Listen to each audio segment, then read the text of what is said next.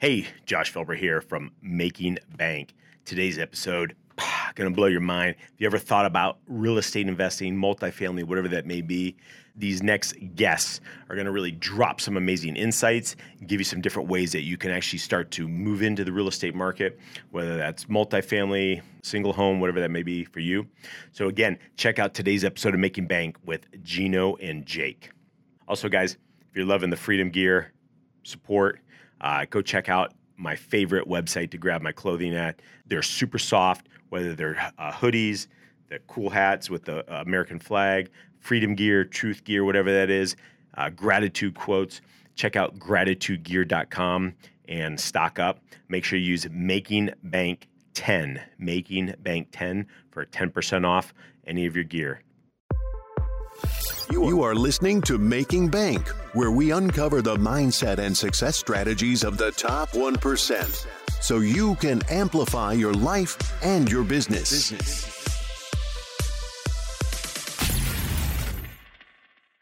Welcome to Making Bank. I am Josh Felber, where we uncover the mindset and the success strategies of the top 1%, so you can amplify your life and your business today. Super excited and honored for today's guests.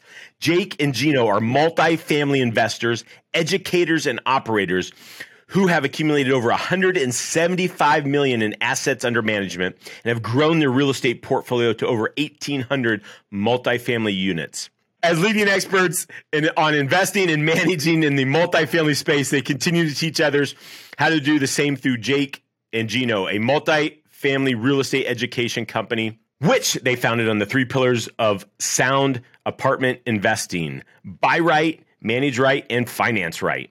To date, their students have closed over 400,000 and growing units and have over $2 billion in deal volume. Jake currently resides in Knoxville, Tennessee with his beautiful wife, Whitney, and their 3 children. And Gino resides in St. Augustine, Florida with his beautiful wife, Julia, and their 6 children. So I'm excited to welcome Jake and Gino to Making Bank today.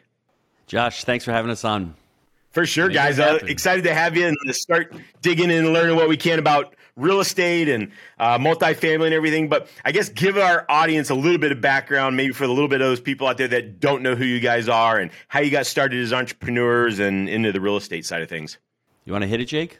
Yeah, no, I can jump into that. And I think it's really interesting because it started with being a reasonable shopper. And what I mean by that, I think you need to treat the state that you choose to live in the same way you choose a grocery store. Okay? I'm going to elaborate on this a little bit. I like going to Whole Foods every once in a while, but it's not my primary for multiple reasons. There's some things I want to get there.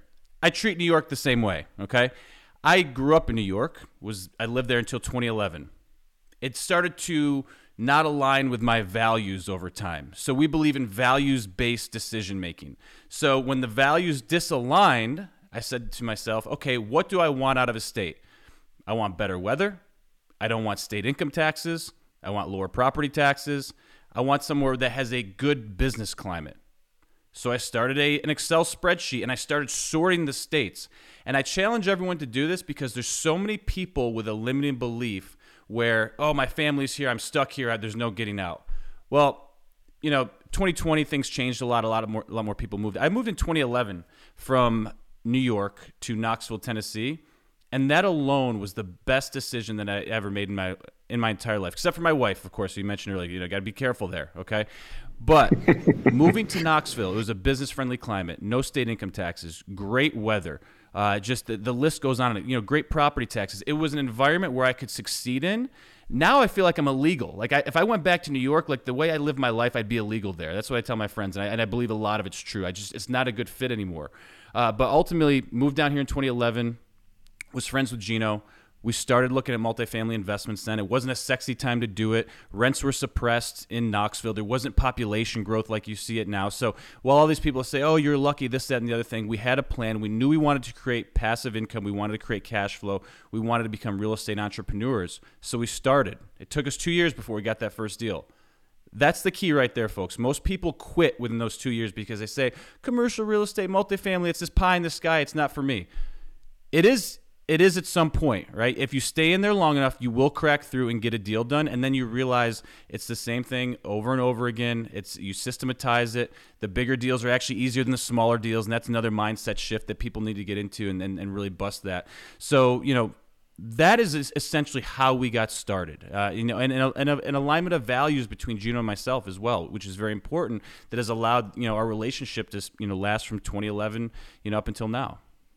And Josh, the important thing we should really mention is I was the pizza guy. I owned the restaurant. Jake was the drug rep. Jake would use my restaurant to go to the doctor's offices. And there was a shift back in 2008, the Sunshine Act. He saw that his income was dropping.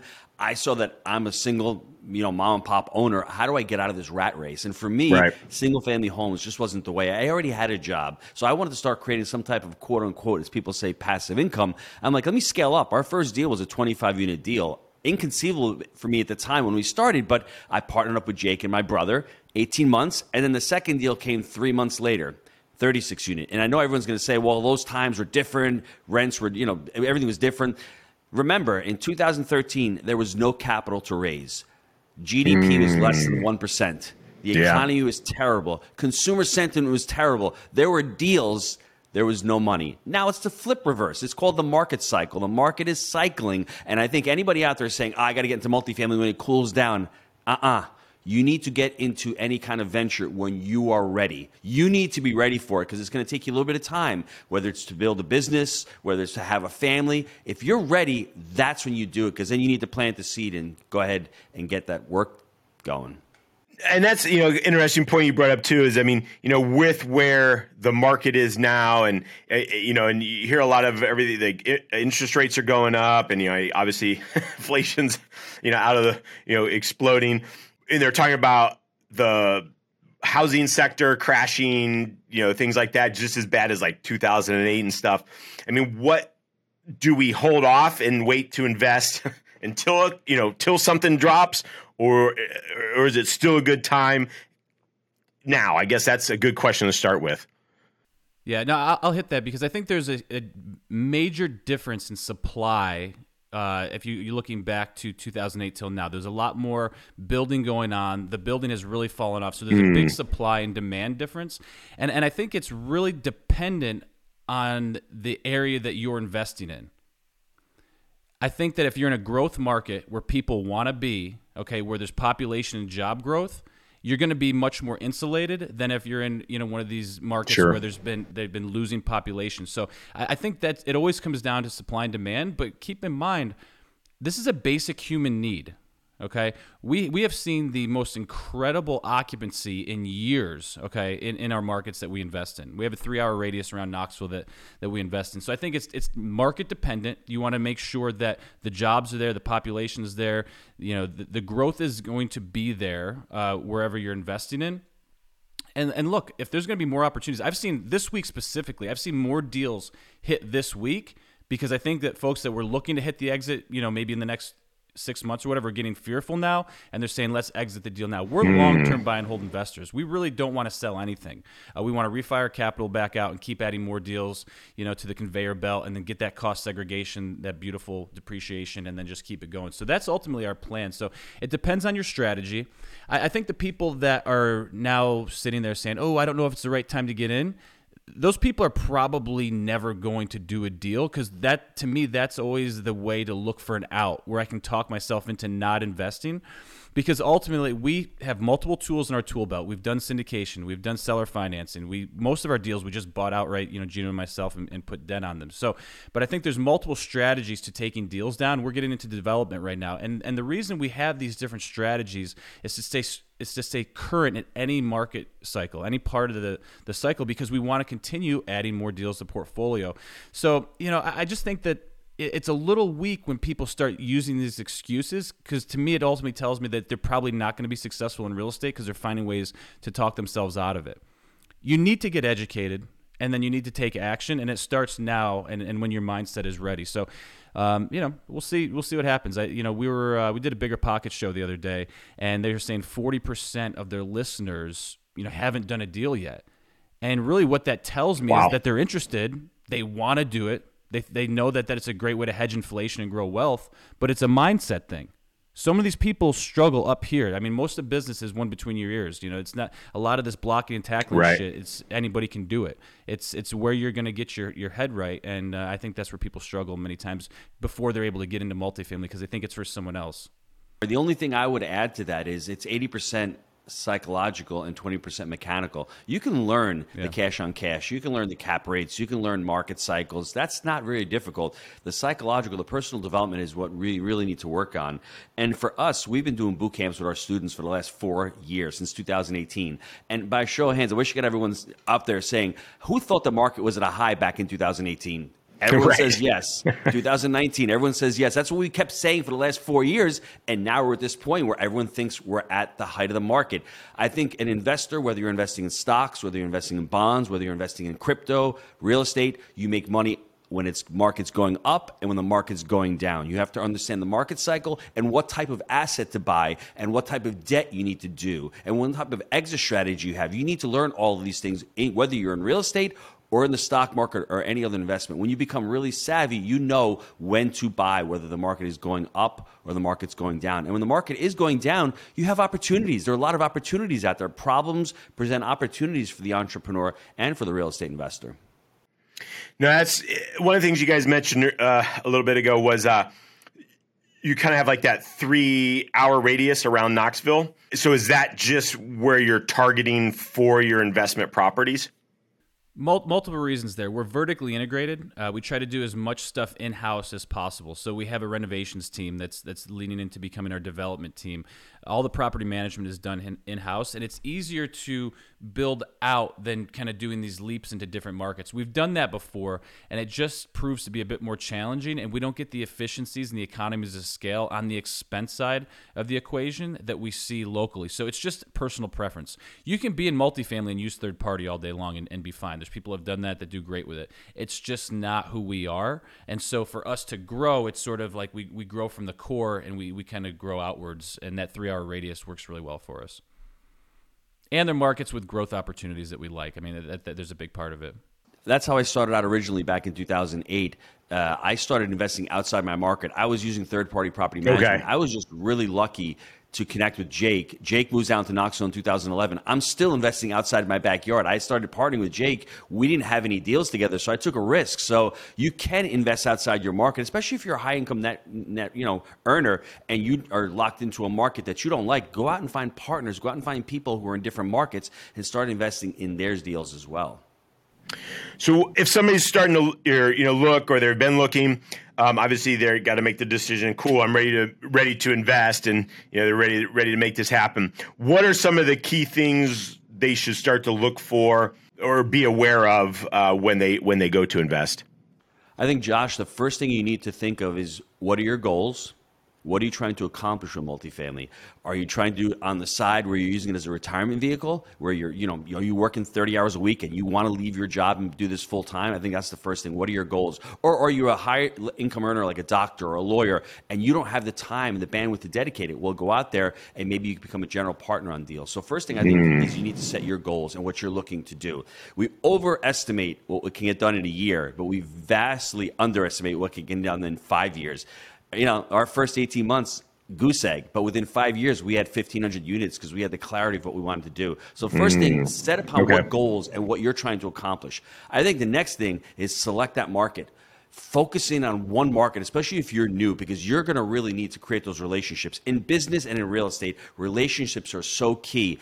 Getting in front of the brokers is really important. Doing property tours is really important. That's why if you decide today to start multifamily, you're going to need a good 60, 90 days, maybe even 180 days, let's say, to get all of this stuff going. And by that time, the market cycle then has changed. That's why it's never a wrong time to get into it. So you've got your goals, then you've got your market, then you start networking with those brokers and getting on those property tours. And then obviously the education aspect. Underwriting, looking at deals, taking a look at all that stuff. But it has to start with you. You're the first one. Like I said, for myself, I knew multifamily was the right thing for me because I had the full-time job. I wanted to do something part-time with the intention of within 2 to 3 years to leave the restaurant and to scale into multifamily. So that's why I selected multifamily. I selected Knoxville. I selected the submarkets in Knoxville. And then I guess Jake is probably going to talk about the buy right criteria, but we had a criteria of what kind of assets really worked for us. A deal for Jake and Gino is not a deal for Josh. It can and can't be. Josh may have different goals, may have different time frames, may have different, balance sheets. Josh may have a ton of money. Jake and Gino didn't have a ton of money starting, so those deals looked a lot different starting than they do now. Yeah, no, Gino, 100%. Okay. That's where I wanted to go with that, because I think ultimately clarity as an entrepreneur will set you free. And what Gino was referring to in our first book, we wrote about buy right, manage right, and finance right. And we really think that is the three pillars to sound multifamily investing. It's a framework. Once you buy it, that's done. Once you finance it, we're probably fixing for a minimum of 10 years. And then it all hones around that management. But you need to have proper buy right criteria. What do I mean by that? How big of a market are you looking at? Population-wise, what do you need? What is the median income of that submarket or tract that you're purchasing, okay? What is the vintage of the asset that you're comfortable with taking down? The list goes on, but if you get clarity there, you can quickly remove deals off your desk when they don't make sense, so you're not wasting time with them. And then the ones that fit those, criteria that you're underwriting for, and then they meet the metrics for your returns. That's what makes it easy. And then the brokers are not wasting your time if they're giving you, units that have window units and they have older electrical. Okay, maybe that's not on your list. We only do central heat and air. We want washer dryer hookups in the units. Whatever you set that criteria that works for you, then you're gonna have a better broker relation. So when the deals come through, you're gonna close quickly, because that's what they want. They want to be able to give you a deal that they think fits. You don't give them a fucking hard time, and you close the deal. That's how this relationship will work, and you'll get more deals fed to you. So it's very important. Yeah, no, that was actually kind of my next question is how do you kind of get that deal flow, which you just kind of mentioned, we're working with the brokers and getting it closed quickly and, and having that framework of what you want in a deal. Yeah, we also have these mercenaries out there, right? I was going to say that basically call direct to owners for us. And so they bring us deals as well, where that's what these guys do, and we'll pay them. They bring us a deal, and we'll pay them to do it and kind of do like an off-market scenario. So we do that as well. Yeah. That's some great insights. So what are some of the different kind of like pitfalls or challenges that people run into, whether it's closing a multifamily deal or I guess some of the biggest things that could hold them back or those hurdles that they might run into? A lot of time it comes down to property management. You buy a deal like we talked about, that's sort of done. Hopefully you had your numbers right and you acquired it in a good manner there. Financing is typically locked in longer term. It really comes down to management. And if you're doing third party management, you really have to manage that relationship tightly as an asset manager. And so we recommend everyone getting on with their property managers at least once a week.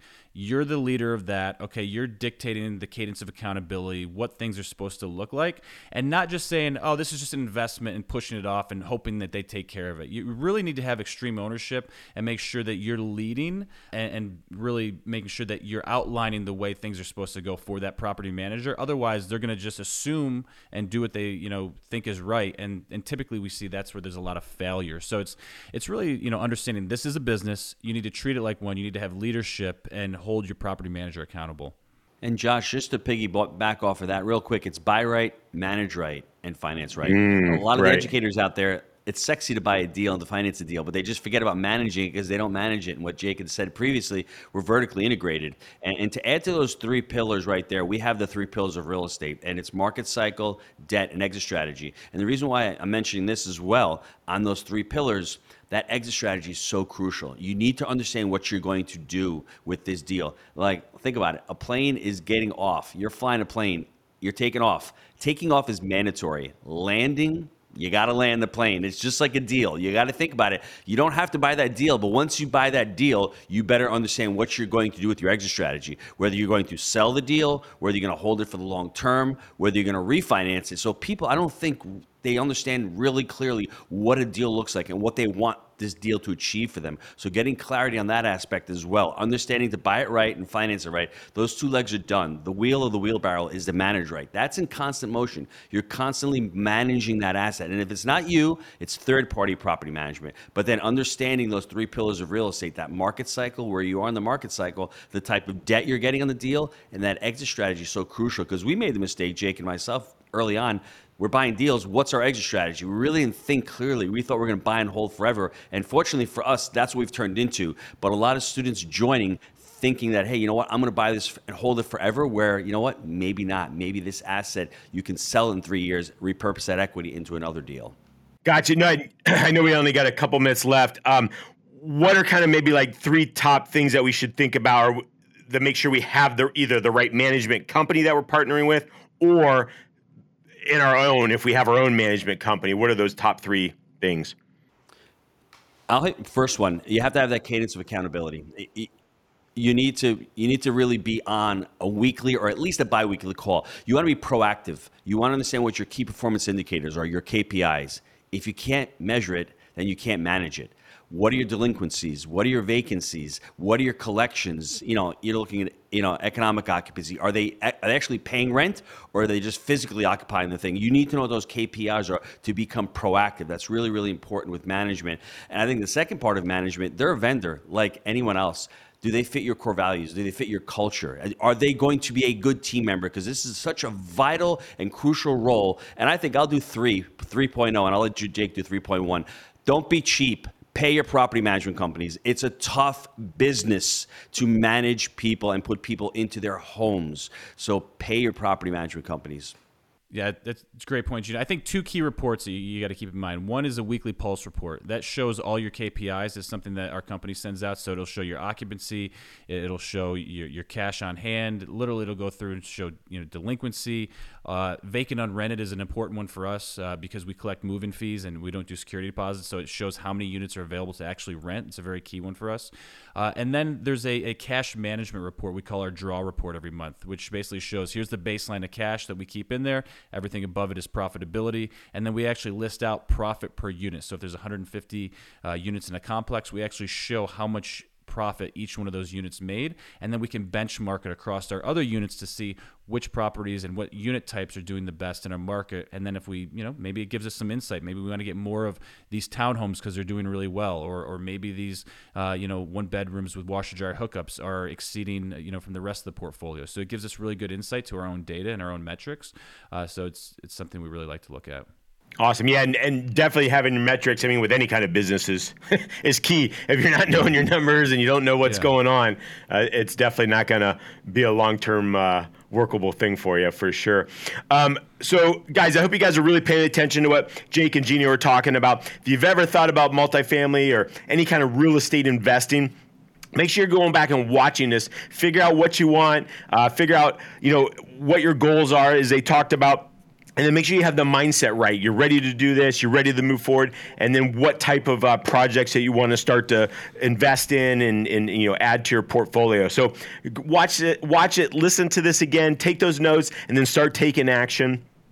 Jake or Gino, right here before we wrap up, what's something you're like, oh man, I really want to share this before we wrap up and just let everybody know about, and then tell us where they can find you at. We had the pleasure of interviewing somebody who was discussing culture, and it just came to my mind. I've got the book in front of me. You promote what you permit. As a business owner, as a parent, if you allow it to happen, that means you're promoting it. And it's the same thing with a property management company. If you're not up to date, you're not talking to them weekly or biweekly, you're promoting poor performance. So take it upon yourself. Jake has always talked about being a responsibility junkie. Be responsible. Victimhood is great for a few days, few weeks, but you're not going to accomplish, you're not going to live a fulfilling life. So you promote what you permit, write that down, and if you live by that core value, you're going to live an amazing life. Go to jakeandgino.com. I'm Gino, he's Jake, and we're Jake and Gino. Hey, I got one more for you, Josh. We do one event. We do one event per year. It's November 5th and 6th in Orlando at the Gaylord Palms. Multifamily Mastery 5 this year. It's the only event that we open up to the general public throughout the year. So if you want to find out more about multifamily, you want to learn more about buy right, manage right, and finance right, you can check us out at jakeandgino.com. Again, it's the only event that we do throughout the year because we do a ton of events, but this is open to the general public, and you get to network with our community. Tons of great speakers. We like to call it the financial vacation for smart people. So appreciate your time today. I like that. That's good. Awesome. Thanks, guys. I am Josh Felber. You are watching Making Bank. Get out and be extraordinary. Thank you for listening to Making Bank. If you have enjoyed this episode, please leave a review. And sharing is caring. Follow Josh Felber on Facebook, YouTube, and Instagram for more. You can also listen to Making Bank on Amazon Alexa, Spotify, iHeartRadio, and watch on Apple TV, Success Thinkers Network, Amazon Fire, and YouTube.